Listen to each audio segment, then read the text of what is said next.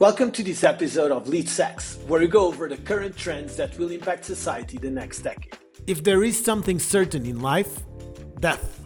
But most of us avoid speaking about it, like by doing it, it won't happen.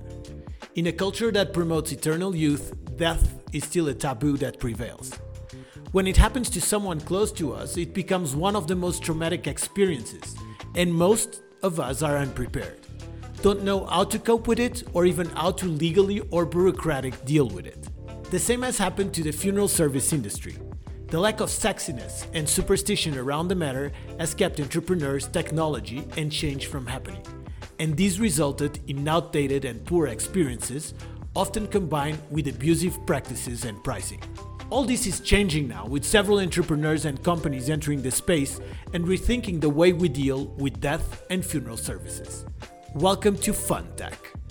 To speak on how to disrupt the sector, today we have a great conversation with Bjorn Wolf, digitalist, entrepreneur, and pioneer of change in the German death industry. Bjorn is founder and managing director of Memoria, a Berlin-based startup and modern funeral home that has been bringing death out of its dark corner and into the midst of society as a part of life. I am David Bernardo Santo, and I'll be joined today by our student interviewer, Katarina Bolling. We hope you enjoy it. So, Kathy, thank you so much. And Bjorn, thank you so much for your time. The death industry, or funeral tech, or fun tech, is definitely something I've been very interested about in the last few years, because there's so much superstition around it. Usually people are even afraid. In some places, they're even afraid of talking about it. But it's in an industry that most of us, or every one of us, will actually use it at some point of our lives. And how did you become interested in this industry? And what was the pain you identified? Well, David, thanks for having me, and first of all, thanks for being our first fan. Yeah, we hadn't had a funeral tech fanboy yet. Great to have one. There you go, first one. Hopefully not the last one. And it's more than one question that you were having there. Well, first of all, it's the funeral industry itself, or let's say the topic itself, death, is one of the most unpopular taboo topics that we probably have in society, at least in the Western world. And I mean, you're sitting in Mexico, as I figured now. Even there, it's already way more open, right? You have Dia de los Muertos. You work a little more in the direction that it's a more open mind topic. I think it's interesting because there's that image of Mexico. It is true in the sense it's far more open than Europe. But also, I would say in terms of the industry, it's still very traditional. Like you have all the folklore around it and all Dia de Muertos. And then you have James Bond pictures, and you have Coco from Disney, and you have the Book of Life, which are all amazing pictures that depict all these amazing and beautiful, actually, folklore about death in Mexico. But actually, the death process of the funeral process, I would say, is pretty similar to Europe. Yeah, it's in a way similar. It's less, just what I see is like what we have in the Western world is people don't talk about it. Why? Because I guess they don't have the right momentum to talk about it. Because it's whenever you're in a situation to talk about it, you're in the middle of the phase that you have an ad-need case, right? That someone died and you have to take care about it, and then you have to talk about it, but you really don't want to talk about it. And what I figure is it's one of the topics that no one is talking about, but actually everybody has questions about it, and everybody would love to talk about it. And that's great. Three of us, we're now talking about it. And for me, it's like in the area or in the industry of funerals for the last 6 years. And I always have this small example. When I'm going out, like let's say pre-corona, you go out for drinks or for a dinner with friends, and then there's friends of friends there, and then it's this regular, you ask the other one, hey, what do you do? And everybody's like checking out what the other one's doing. And then I have two possibilities. I can say, I'm an entrepreneur, or like I'm in startup business or whatever. And then in Berlin, it's like, yeah, okay, what's the next one doing? So no one's really taking care about it. Or I can say I'm a funeral director, and then it's like, oh wow, okay, I have a question. It always starts like this, and then for the next hour or so, I gotta talk about everything which they concern. Because in fact, it's like meeting people being a dry sponge. They have tons of questions, and like finally they find someone who has the liquid to fill the sponge. It's funny. It's funny because my mom is a sexologist, a gynecologist, and specialist in sexuality, and the same thing exactly happens. It's like she says what she does. I'm interested how you get it together now, like death and sexuality. But come on. No, because it's those topics that everyone is interested and people don't speak about it, and then like you actually put the topic on the table and people jump on it. I find it funny that about occupations that actually attract a lot of attention. I would never think that is the same way. Well, to bring this to a bit more of a serious area, I'd say we just lost it. We lost the possibility to have death as a, let's say, normal topic or part of life in our society. And that's not a sophisticated study that I did. But if I see back for the last 100, 200 years or so, we had like two major topics that actually brought us together. The first thing is like that we had like world wars. And even my grandparents, they were like still confronted with so much death at that time that they simply probably hadn't had enough of death, and they just didn't want to talk about it anymore. And that was one topic, I guess. And then is the other, like, is the enhancement of our medicine, that people simply don't die at home anymore. They die in hospitals or else, but just a very smaller part dies at home. And I come from a little village in the Bavarian Hills. And for us there, even I was a super small child, it was just normal that people still die at home, and that you have like the possibility to see dead people, or like, that it was more of a get together then. And nowadays it's just like, if you go out to the streets, and probably if you would ask 10 people, 9 of them would never have seen a deceased. Now, there's something interesting there because, correct me if I'm wrong, and I'd love to go. I think it's great that we are addressing a little bit the culture and all the impact of death in our culture. And then we can go a little bit more into the company and the services and the market and everything. Mm-hmm. Correct me if I'm wrong, but also like one thing that I've noticed is that thanatology, which is the support you give to the people that are dealing with death, let's call it like this, it's actually a service that most people never heard about. So like you have a breakup, and you go to a psychologist, you go through therapy, you go through all these things. But death, that is a much more traumatic moment. I would say that less people actually have the psychological support they need. Or at least a lot of the people I know that have been through that, then it's like, no, this is normal. I just have to grieve and that's it. But they don't actually have the psychological support, because culturally in a lot of places, it's not even known that it's something that exists. I totally agree. For us in a business sense, it's like an after-death service, which we don't integrate in our company as a service, simply because we don't have the people for it that are literally able to fulfill the service. Also, what we then see from customers is that like the need for it is probably there, but as you say, it's just people don't really know about it, and probably they go to a psychologist at one point in time if they really grieve that hard that they need help there, but it's not well known. And what you also have to consider is that the area of people you're facing as a funeral director that are in need of a funeral, there is all areas of people in there. There's from people who are really grieving, and it's like sometimes it's like you also have to like, sometimes it's also hard for yourself if you talk to the people, because then you have on the other end maybe or in front of you have someone, I don't know, a young mother with young child and just lost the father of the child, and then it's really sometimes it's very heartbreaking. But you also have the other area.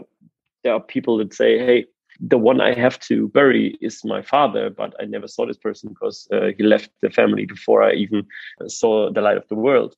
And just give me the the most easiest thing that you have, and just send me the bill. They don't really grieve. So you have like a wide spectrum of people you're actually dealing with. Now, the industry, you have thousands of funeral service directors and companies and everything. What was the pain that you identified that you were like, we can do better? And if you tell us a little bit about your process, you just mentioned that you've been working in the industry for 6 years. How was your process like to start the company, and a little bit how you started it? No problem. How many hours do you have? No, just kidding. Let's go.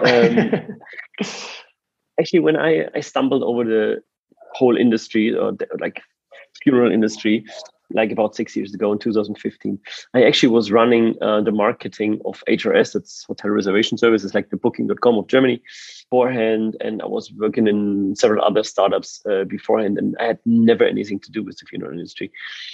At that point in time, when I was open-minded and had very open eyes for everything new, because I quit my job not knowing what to do, but I wanted to do something else, and I wanted to start myself. We had the father of a friend of us dying, and we just saw it from the outside, and we got some information how it actually all began, and what they liked in the process and what they disliked. Let's call it that. And that we had such open eyes that we were like, maybe we should dig a little deeper in there. But at that point in time, we also had like some other ideas which we actually wanted to do. And then, as it is, you have like a ton of ideas what you want to do, and then you start working it deeper and deeper, and you look deeper into it, and then you see, well, that's not working, or market is not big enough, or somebody else addressed this already. And the more we thought about it, the clearer it became that death is a topic which, in terms of digitization, is still in the 18th century. And we said, well, as a friend of mine that I started the company with, and me, we came out of digitization and a lot of other business areas, and we're like, maybe we can make an impact. And then we were digging deeper and deeper into it, and we started the company with addressing the need that we wanted to have a clear customer-centric company, allowing the customer to plan, book a funeral as they want it, from where they want it, how they want it. That was like the clear idea that we have. Because till the point that we came to the market, you had to go to a funeral director, and still it's like this in our society, that everybody thinks it has to be like this, or like a great part of the people. You have to go to a funeral director and sit there and then talk to him, and then figure out how the funeral will be. And just to give you an idea, you only get into the situation that you have to plan a funeral for someone dying around you, and you have to plan it every 18 years. So you can actually say every customer has no idea what to do, because it's every 18 years. So either you lost it, or you don't have any idea what to do. So normally what people do nowadays is they either use one of the big search engines to figure out what to do, or they ask family and friends, or at least they go to any funeral director directly. But everybody has in mind, you have to go to a funeral director. And we said, okay, but there are people who don't want to do it, or who can't because they live abroad, for example, or as we have this change in society that second and third generation is not living at the place where first generation is anymore. So they simply can't be there at the moment when it happens. And then we wanted to build a service that they wouldn't have to think about where they are and how they are in which situation. They can do it from at home in a surrounding where they're safe, and they can have all the services that they want if they want it. So they can have they can talk to a funeral director from us. They can also have a personal talk afterwards and come to any of our areas, but they don't have to. They can do it solidly like they want to do it, and not like somebody else is thinking they have to do it. That's how we started in the market. And that's how we built the customer facing area of Memoria. That's how we started. We wanted to digitize the funeral industry. Literally, first week after, because we thought we probably don't need it, we had to get a fax machine because it didn't work without a fax machine. They still exist? They still exist. And guess what? I guess 50% of faxes is from funeral homes. Okay, but tell me something. So Memoria is more like a platform. Nope. You have your own services. You provide your own services. 100%. Okay, and how do you do that?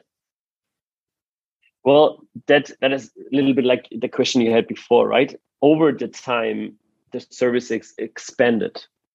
So we were never a median who or a lead channel who just got the lead and then sold it to someone else to do it. We always wanted to be 100% like the company that the people talk to, and which will also bring the services into the process. So the only thing that we couldn't do at the beginning was like all the products we could get ourselves, and like all the services around that you can do from far away, we could also do ourselves. And we were like the ones talking to the people 100% on the phone then if they needed it. But what we hadn't had is we couldn't bring a deceased person from A to B, or the hygienic services that you have within the process. We couldn't do because we simply haven't been at the spot where it actually happened, as well as being at the cemetery for the funeral services. That wasn't in our hands because we haven't been there. So the first thing that we did is we drove all over Germany for the first 6 months, and I saw hundreds, and nowadays it's more in the thousands of funeral homes from the inside, and talking to them, discussing that I would like to buy some services from them as a subcontractor.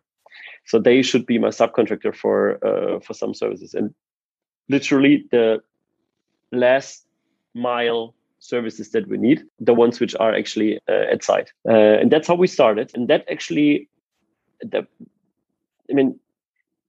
positive thing was that we had the quality in our hands, and we were always sure that the quality of the all services would work, as we also had we had some processes in place that were helping us to see if a subcontractor also works the way and the quality that we actually wanted from them. And if they didn't meet that quality level, at one point in time, we had to kick them out and replace them. So in Germany, just to give you a little bit of an overview, we have about 6,500 funeral directors for about 2,500 deaths per day.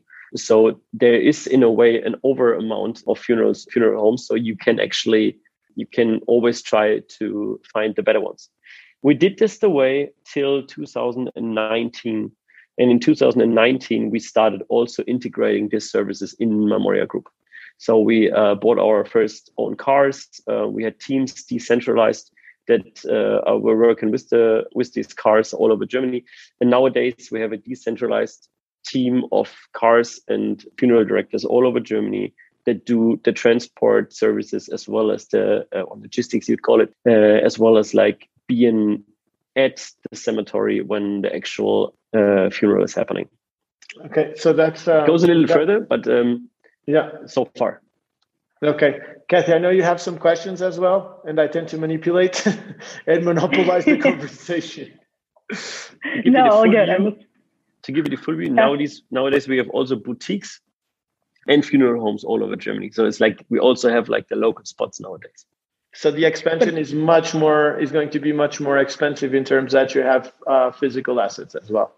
Well, we started as a funeral tech only company, and nowadays we're a full service provider in all areas. But it's like funeral home consolidating on speed, probably, because we had the digital in place before, and then we consolidated. So would you say that basically the physical part is changing as well? Because I understand it now, you have the digital part, which is mostly the service around it, planning it and getting there and getting in contact. But the physical part of the actual funeral, is that something that you would say is changing as well? Or is it basically staying the same, but the service around it is getting more digital and basically better and more customer oriented? I'd say, as in every industry, digital will be the just regular place where you plan a funeral at one point in time. We're not there yet, and it's not the regular place to plan a funeral, but as in every other industry, we'll get there. I'm 100% safe of that one. And if you ask me where the funeral service is, let's have an example. I guess we are in the pre-Zalando area. So you all know Zalando. You buy your shoes nowadays online. They started with shoes. Let's just talk about the shoes. Before Zalando was coming, everybody was like, oh yeah, if I have to buy shoes, I go online, check it out, and I find shoes that I like. I go to the local shoe dealer, and then I have to try it on because my shoe size is different than others, and then I have to find the right one. And that's how it was done at that point in time. And then suddenly Zalando came and they told us, no, you don't have to go anywhere. You just search for it online, you find it here, and then you just buy it and get it at home. And don't worry about like your shoe size. You get a 39, 40, 41, 42 all at home, and the rest you send back. Nowadays, our society changed in a way that if we go online and search for shoes, we don't think about, I'm just searching here and then I have to buy somewhere else. We're going with like the straight intent to buy it online. And the funeral industry is exactly there. We're in society, we're still at the point where people simply don't know or don't have it in mind that you can actually buy it online. So what they do is, and that's what you see like with all like how Google search queries are going up like every year for everything in this. It's like people go there because they need information. They are like, it's like the dry sponge that I said, they don't know what to do, so they have to find information. Then they find us and they're like, oh wow, I can do it online. But they're not at the area yet where everyone is like, oh yeah, easy, I came there to do it and buy it there. So there it's still dropping. And I think over the next so and so much years, we will see, as in every industry, that over time digitized, that it will be just the normal way just to do it digital.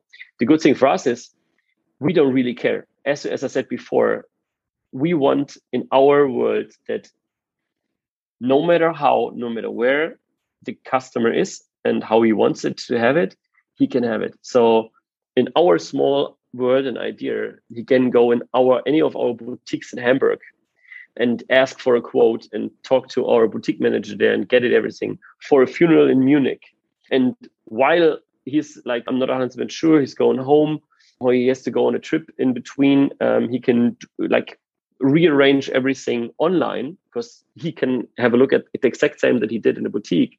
And when he arrives in Munich, he can go there to a funeral home from us and rearrange if he wants to. So we don't really care. Or the exact opposite. He can do it first online, then go to a boutique or a funeral home in wherever in Germany he wants it.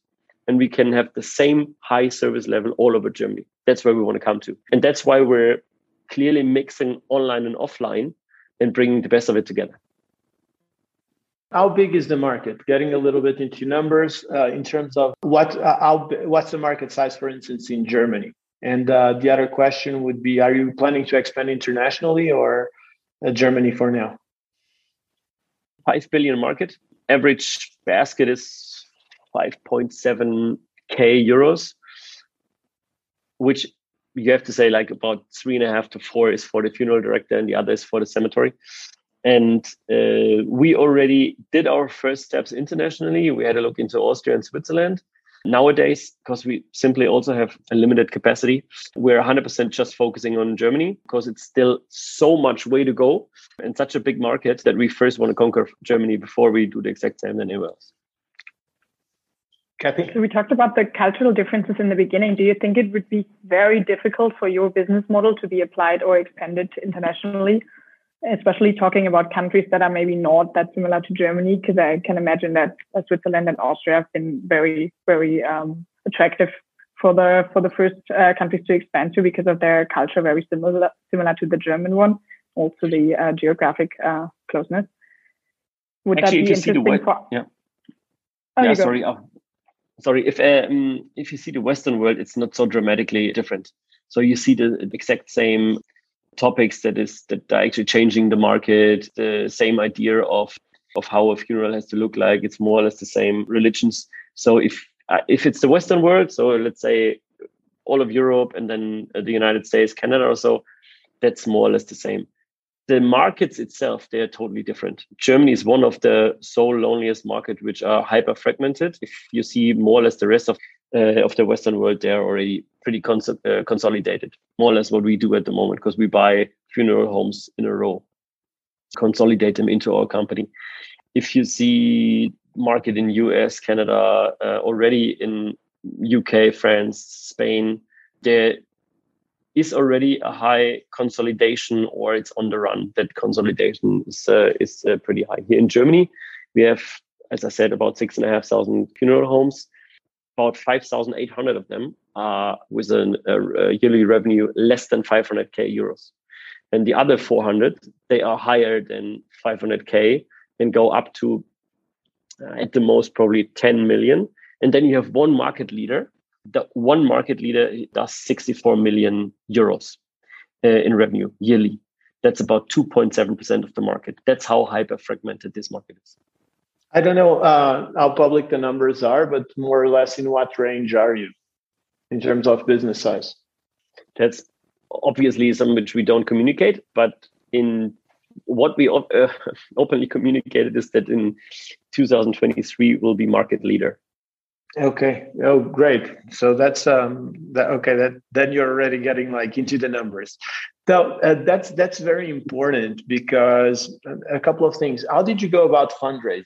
Because I'm sure, like, first when you go into like several VCs and investors, I know that you have family offices as well. Some people are like, whoa, this business, interesting. And then when they see the numbers, there are really interesting economics behind it. How was your fundraising? From what I've read, you already raised 17.2 million euros approximately. That's at least a number that's on Crunchbase.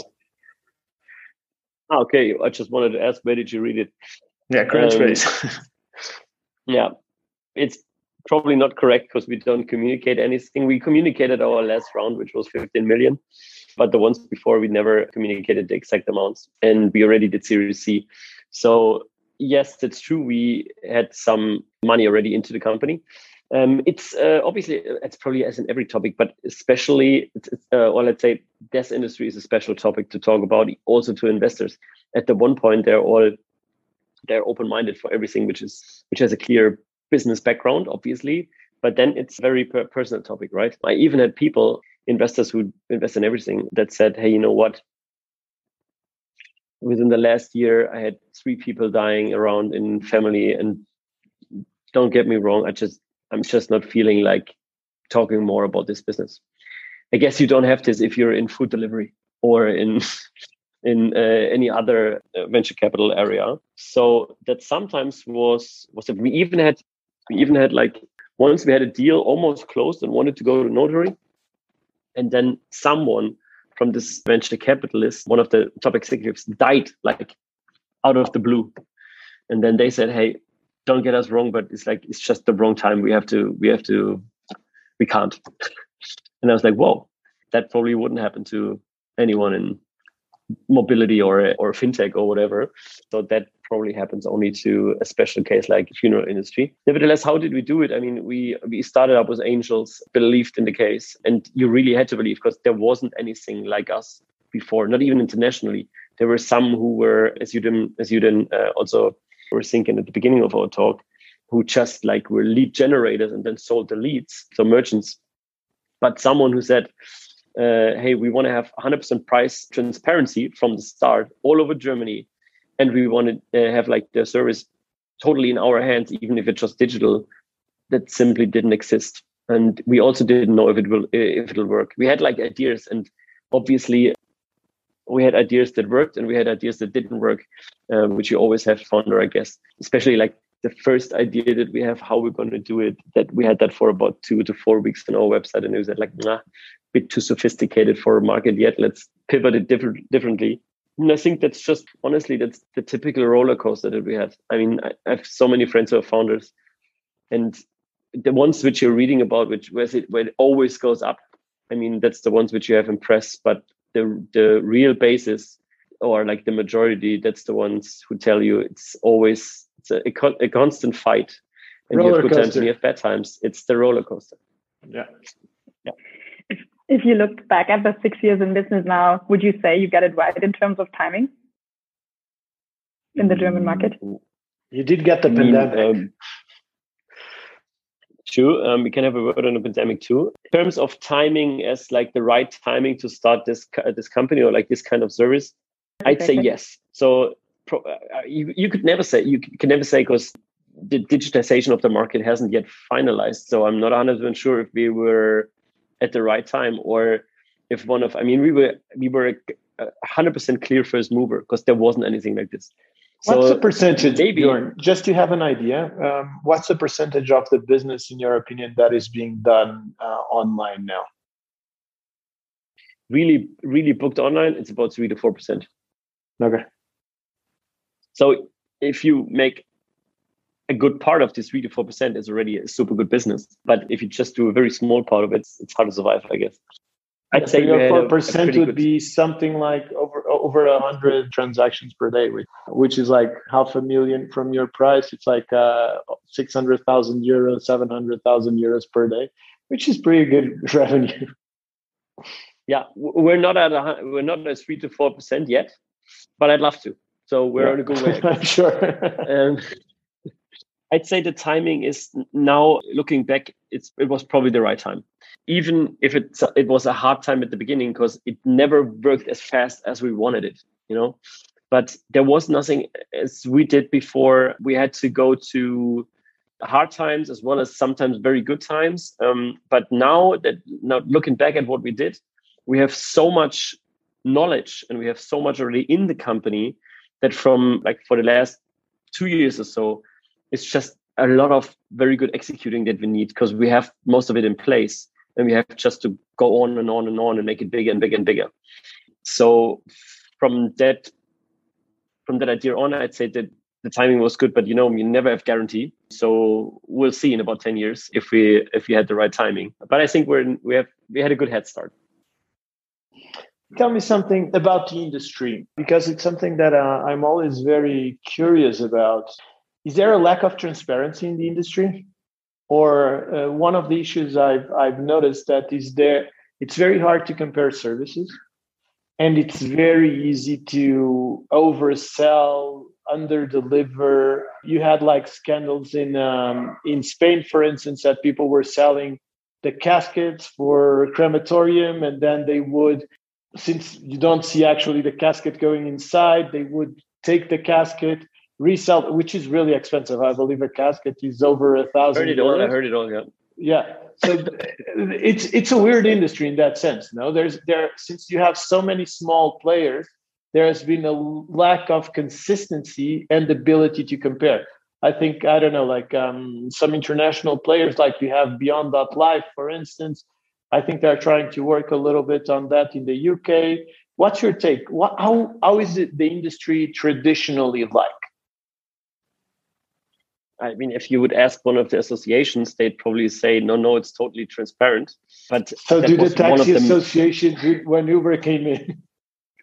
Yeah.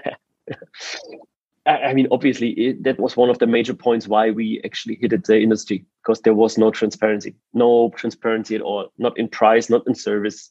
We did mystery shopping at the beginning, my partner and me. So how do you do mystery shopping? We did ching ching chong. And we said, who's the one whose mother died or anything? And then we went into funeral homes and did mystery shopping. How do we get a quote and whatever? And you had everything, and it really also depended on how we looked like. If we came in a t-shirt, it was sometimes a lower price than when we came in a shirt or dressed up or whatever in the same city, in different neighborhoods. So we had everything. And over the 6 years, I'd say I've seen everything. I saw from these 6,500 that we have, way over 1,000 that I saw from the inside. And there are shiny examples, but not a lot. When we started the company, before we actually even started it, the grandma of my wife died. And my mother and father-in-law, they knew about the idea that what I wanted to do. And I was asking them, hey, can I join you to the preparations with the funeral director? And they were like, yeah, sure. And then I was coming along and sitting there with them and other uncles and aunties from my wife, and I was sitting back row and was just taking notes, and they were discussing everything, and then this basket and this urn and this service and so on and so forth. And it was actually pretty good service in my eyes.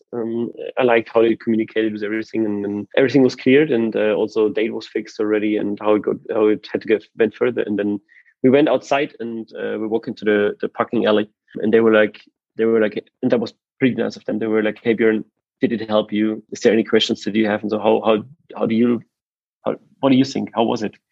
And I was like, hey, super much thanks that I could like have like a backseat and then just see what happened there. And also good that you like signed like the documents there, and then now you have a contract there. How you gonna do them? And then I was like, hey, I just have one question. How much is it? And they were like, yeah, we didn't talk about it, right? We just signed. And that was a momentum for me. That was like one of the momentums where I said, okay, got to change this. This is not at all how we in digitized solutions and our society normally works. We know what the price is. We don't just sign. Actually, I've seen that. It's funny because I've had the same question in my family. The same thing happened with a grandparent. And I asked, they were great, excellent service. I was like, how much is going to cost? It's like, we didn't ask. I was like, you didn't ask? It's like, no, they were taking care of everything. They were so nice. And I was like, and I have another friend actually that was on the conversation. She was like, yeah, by not asking, I got 13,000 euros. And it's like, she could afford it, but most families, like, for instance, they can't. A place like they can't. And it's funny because another friend that runs a fintech, he said a lot of the credits that are like immediate credit, where you pay like really high interest rates, like in Mexico, can you talking about 40-50% per year. It's really high. And he said it was for funeral services because families could not afford. So I believe there's a really interesting financial service that I don't know if you're addressing already or not.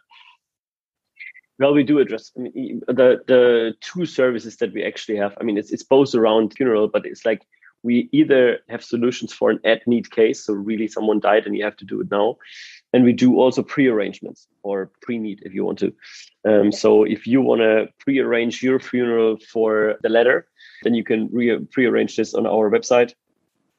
Pre-arrange everything which you want. We even have a letter service so that you can send letters to people that you want to send letters afterwards, which we don't read. It's just like a service. It's there in the cloud. We never can have a look at it. And the moment you die, it's an automated service that you send this letter. So if you want to tell anyone you were a real dickhead, I never was able to tell you, but now I am. You could do it via our service. And what's the percentage in terms of businesses? Like, because that I think changes really a lot country by country. I know that a country like Portugal is like death insurance or death. So now you're mixing up. Pre-planned. Now you're mixing up. You do the financial service. I'm talking about like pre-arrangement. Yeah. Pre-arrangement can be with financial arrangement, but don't has to be. Just pre-arrangement. How shall the plain, simple funeral be that you can do for free on our website so that we know what your last will is. And then we also ask you for who's your nearest persons who should know about it, so that we send them emails and tell them, hey, if anything happens, here's the last will, if you want to say, for the funeral. So here he said everything on, he or she said everything on how the funeral should be. What you also can do is financial service for it, so that you actually pre-arrange the finances for it. And that's obviously a service. So that's why if you ask what's the percentage in business, one is the order book for us if you want to, because we don't charge for it. And the real funeral is where we do our business. But if you ask me from a not business, but from a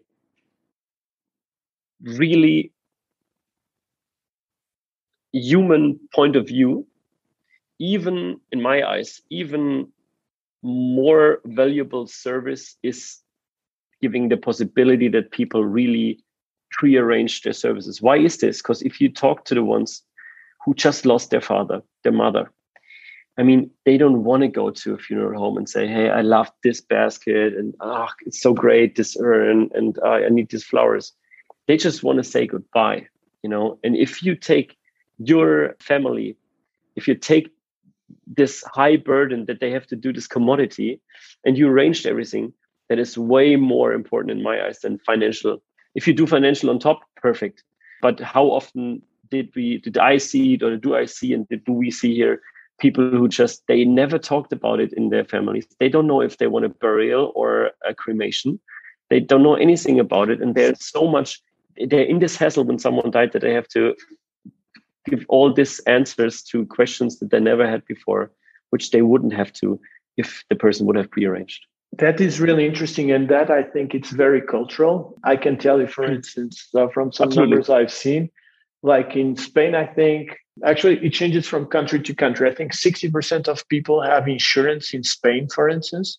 In Portugal, the UK is also very high. Yeah. Germany, it's super low. Yeah, in Portugal as well. Like they launched and then you have two things. You have the financial pre-arrangement that you can do, or that you pay in installments. You also have death insurance. You launched this in Portugal, and at the time it was a fiasco because it's like, hey, by talking about it and dealing with it, I'm actually attracting it to me. So I don't want to talk about it.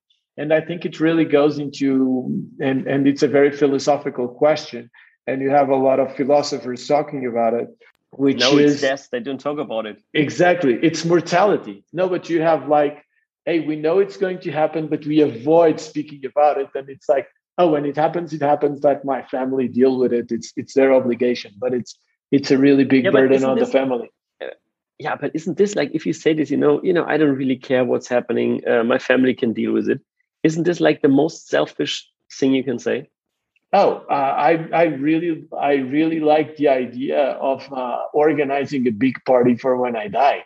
It's like, come on, I don't want like this whole thing. It's just like celebrate life. It's like, I'll pay for it. That's great. If that's the case, I'll pay for it. Just enjoy yourselves. Maybe it's not the best way for you to mourn, but for you to remember me in like this like weird situation and just like that, it's like, no, just like celebrate life. I think, but it's a very, I think, not unique, but it's not as generalized, because I think most people still are afraid of, and I think there's a lot of inner work when you try to to accept death. I don't think you're ever comfortable with it, but how do you accept death as a human being and actually in dealing with it? So there's a lot of education that I believe has to be done for people to deal a little better with these type of services as well. And that's why I think there's such an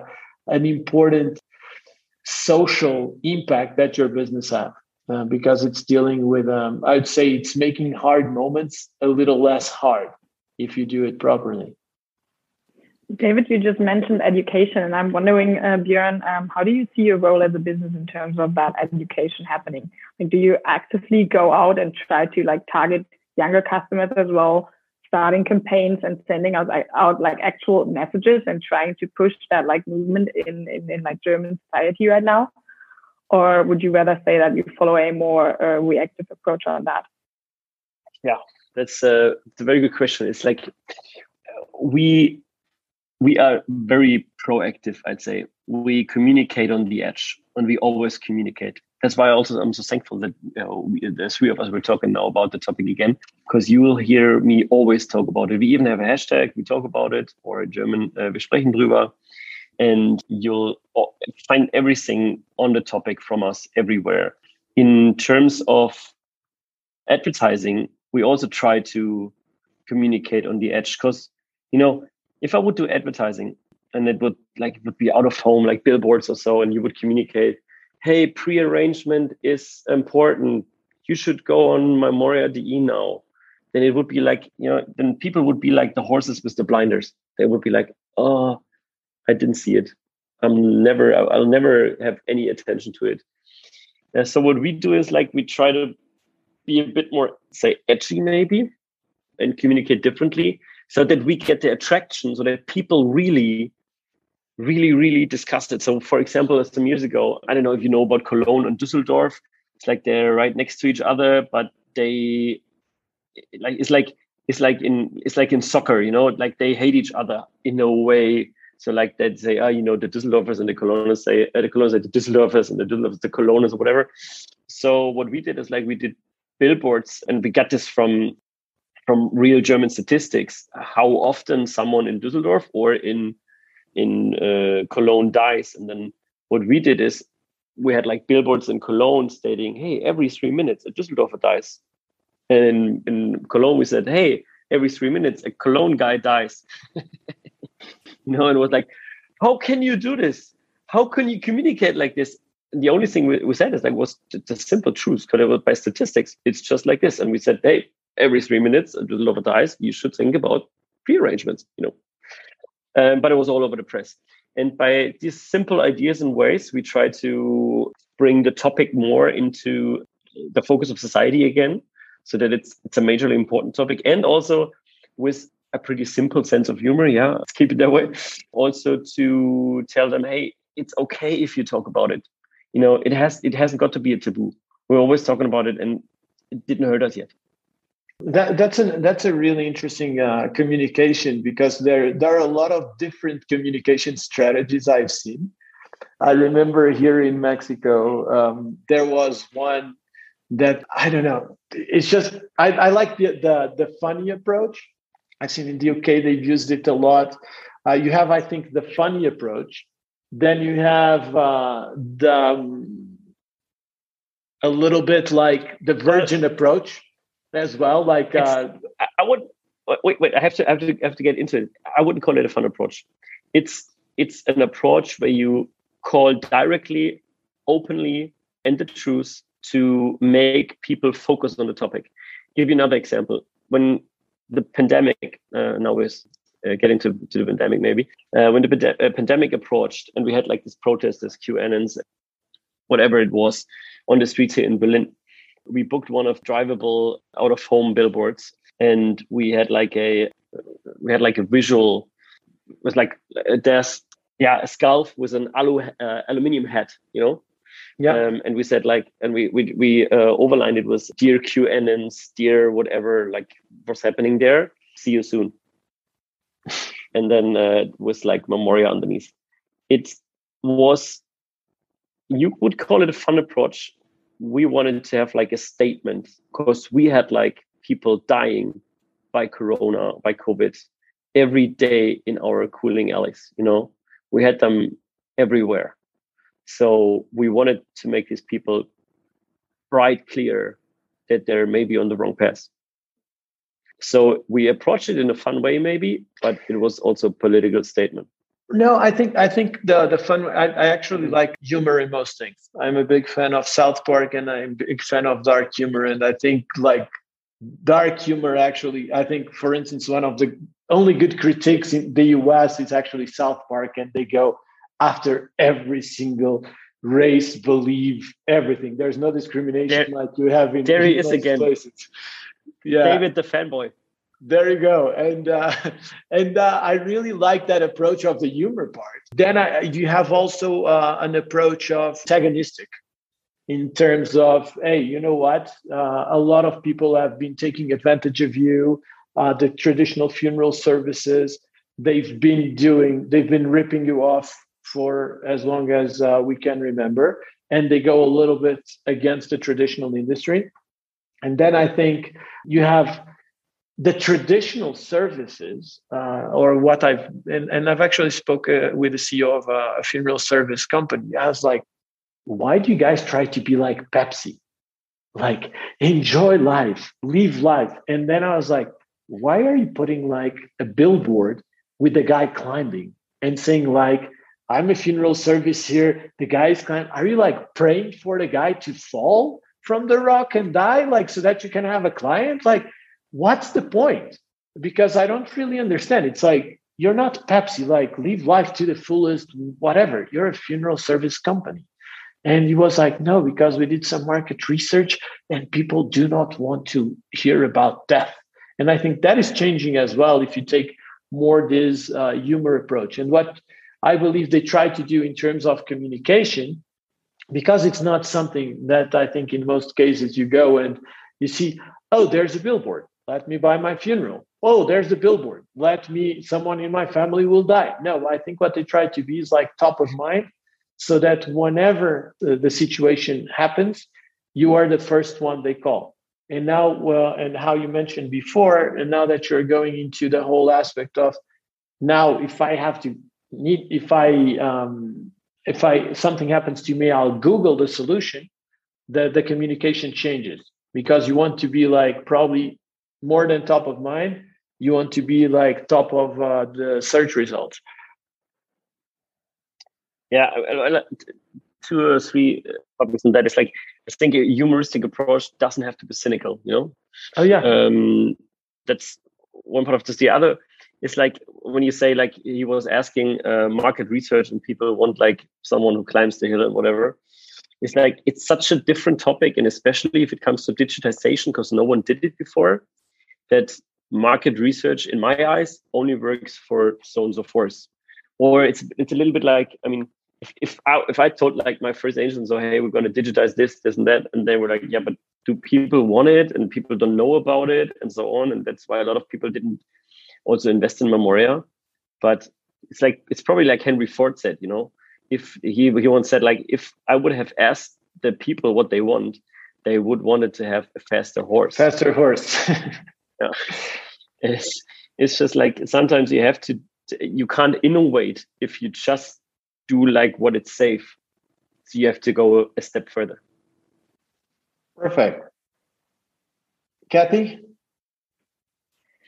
So when you want to go one step further and you saw the pandemic happening, obviously no one could foresee that something like that would like happen in society. What did that change for your business? And like, apart from the marketing campaign that we just talked about, like, did you change anything about it? Like, was there anything that significantly changed your business? Well, I have to say, we were in the very comfortable situation that for us as a company, it was totally normal to work wherever we are. So like nowadays, everybody's talking talking about home office, and you have to have home office and whatever. That was just a regular thing for us. I mean, we didn't do to the extent that everybody was 100% in home office, but whenever somebody wanted to work from at home, even the funeral director who works on the telephone for us, not a big deal. Even as we talk, David, we have one of our funeral directors in Mexico. He's there for half a year, enjoying life in Mexico and working evening and night shifts for us on the phone. It works easily. So for us, we very early, because we didn't know what would come up in March last year. We very, very early told like our whole office, hey, we're shutting down, just go home and work from home, and everything which you need at home, which you don't have, we'll send you, or Amazon will send you. That won't be a problem, and we just worked on. So from the business point of view, in terms of internally, nothing changed in a way, except of we had to deal a lot with culture, obviously, because we not always have been together. We always have been together in a digital way, then not so much face to face anymore. The funerals itself, they changed in the way that you had less people at the actual day of funeral, so, or even none for a while, or that we got like the funeral that we should do in March, and then we waited months later so that we could do like we had the cremation in between, but then we did the actual service we did later on, so that we could allow these people still to have like a funeral ceremony, but then later when we were able again on the cemetery. In terms of business, obviously for us it was super easy because we had like all this digital in place. So people who didn't want to go to a funeral director anymore to discuss how a funeral should be from anywhere, they could just work with our solution. We even at one point in time we offered all of the funeral homes in Germany an ID'd link, so that they have a personal link of the Memoria website, and they could use this for like planning a funeral for their customers, so that they could use it at home, and we would give them the customer totally for free, so that just they wouldn't have to do it in a funeral home if they. That's a lot of great data collection. That's how you would call it. We really wanted to help. No. I see both. There was definitely. It's also the price of convenience and of not having digitalized first. So I'm not putting it in a bad way at all. I think it's a great service, but there's also a great data collection there. Absolutely. One word on excess mortality or over mortality that was always like talked about in press and from all of the politicians. In Germany, if you saw 2020 first half year, which was like 3 months no corona, 3 months corona, and you saw the mortality first half year 2019 against 2020 was corona, it was less. So there was no excess mortality. The only months with huge excess mortality actually came in December 2020 and then January, February 2021. So that was like the ones. But in between, even especially in summer last year, you could go out to the morticians and they were like, damn, I have nothing to do, in the middle of the pandemic, because they were like, everybody is like all the operations they were like rescheduled to later. Everybody is running around with a mask, you don't have any bacteria anymore, and so on and so forth. And then it's also summer. It's a bit of a seasonal business. So in summers anyways less. So there were really people, funeral business, who had tremendously less and less summer. Then it happened to be more in the wintertime. But overall, it was not so much in Germany. And for us, just looking at Memoria, for us, it was an ongoing good business, obviously, because we had like everything digital in place. So I wouldn't call myself a winner of pandemic, but we were well situated in digital services that we had in place. Björn, it's been such a fascinating conversation. We know we could go on and on. Oh, I'd love to. But you have now, we're getting to the end of the time you have available. And I would love to continue this in the future podcast. We just have one final question for you. Kathy? Yeah, so let's say you're a market leader in 2023. That's what we talked about in the beginning. And we saw a lot of like the speed of change has increased over the last years as well. So if we were to record this podcast again in, let's say, 2025, like what would have changed? Where are you standing? From a hoping point of view, I hope that we communicated that much that it is more normal in our society to talk about death and to book a funeral online. From a realistic point of view, where I think that business will be, is that we have like a well-known brand all over Germany in place, and that we're getting to the way that you don't have a hyper-fragmented market of thousands of small brands, but like that people know if I want to have a good funeral, I can go to Memoria, and doesn't matter where it is, they're everywhere. Perfect. Björn, thank you so much for your time. It's fascinating. And I would love to follow up maybe on the next season of the podcast to understand how things are changing. I think it's such a great case for digital transformation and disrupting like a very traditional sector. So congratulations on the amazing job. And Kathy, thank you so much for interviewing with me here at LeadSex. Thank you very much. Thanks for having me. It was a great pleasure. Thanks for taking the time. This is it for this week's episode. Join us next week on LeadSex podcast to understand what's coming in the luxury sector with Mar Roch. If you enjoy the show, please subscribe to our podcast on Spotify or wherever you listen to your podcasts. You may reach out to us for commenting, giving suggestions, or just say hi by email, x@leadsadventures.com, Twitter and Instagram @LeadsAdventures, and LinkedIn, Leads Adventures. Leads is LITS and stands for Life is Too Short. LeadSex podcast is a result of the teamwork between Beatrice Souza, Janos Geyer, Lydian Marie Friedrich, Sigurd Koltz, and David Bernardo Santo. Please remember that more than providing answers, LeadSex podcast aims to raise awareness and questions about topics that are becoming relevant and discussed in society. The podcast reflects the personal views of each of its participants and not any institutions.